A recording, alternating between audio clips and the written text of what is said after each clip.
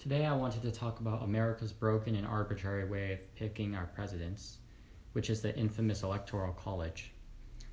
Now I want to start out with the first problem of the Electoral College is that it neglects millions of citizens living in states that already lean towards one side.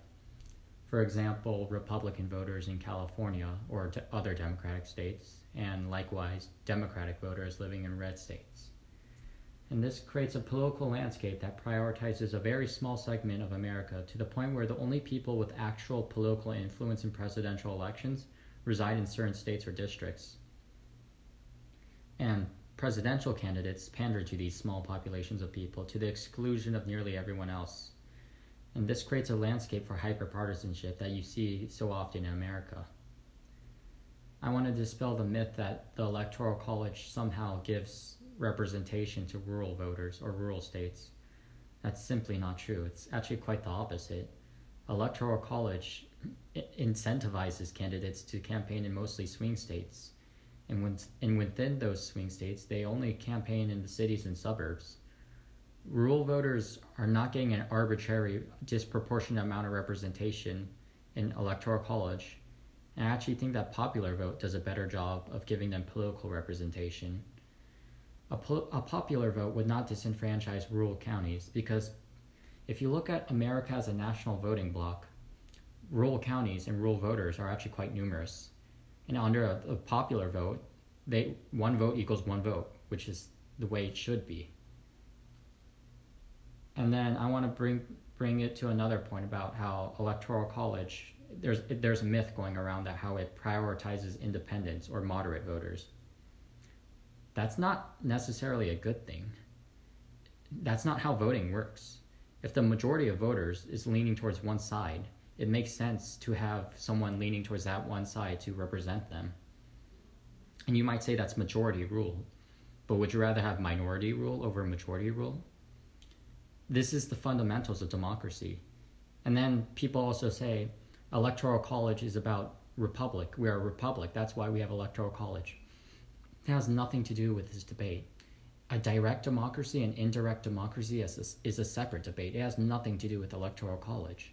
If you look at every other federal republic in the world, they use a popular vote to elect their presidents. America is the only country in the world that uses this arbitrary electoral system, and it makes no sense. Voting works on finding voting blocks and building coalitions out of them, and then driving those said coalitions into an election. And right now, those coalitions are carved out in tiny segments of tiny states, such as swing states. And furthermore, people in these certain states have an inordinate say in who becomes president. Electoral College creates an environment where whoever ends up being president is not reflecting the will of the population that the president is supposed to serve. And I want to say this again, this has nothing to do with democracy versus republic. We need to realize that a popular vote works. A republic is supposed to work with a popular vote. Electoral College is just completely asinine. It's completely absurd. It has nothing to do with any political system. And Electoral College, it just makes votes disproportionate to one another. One vote should equal one vote. That is the point of voting. My vote in California should not be a third of a vote compared to Wyoming. And that's what electoral system does. Because of the way they distribute the electoral points, people living in rural states like Wyoming or North Dakota, their votes count more than someone living in a more populated state like California. And I want to say that this doesn't mean that rural states get more representation. It just means that they get more points and that their votes statistically have more weight, or not more weight. It's kind of like inflation. You divide the dollar more between more people.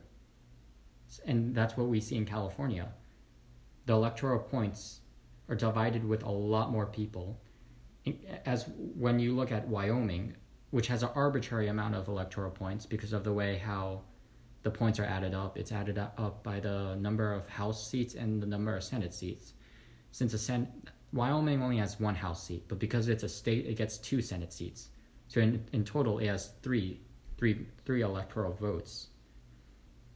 And with such a small population to divide that up, it makes their votes disproportionately more than a vote in California. And why should that be? One vote should equal one vote. And that brings me to another point. States do not choose the president. States are an arbitrary entity. They are not an important political entity. And their borders were arbitrarily designed. States gerrymander to the interests of their citizens. They have zero value in locating common political interests within an executive office. People decide the president, not states.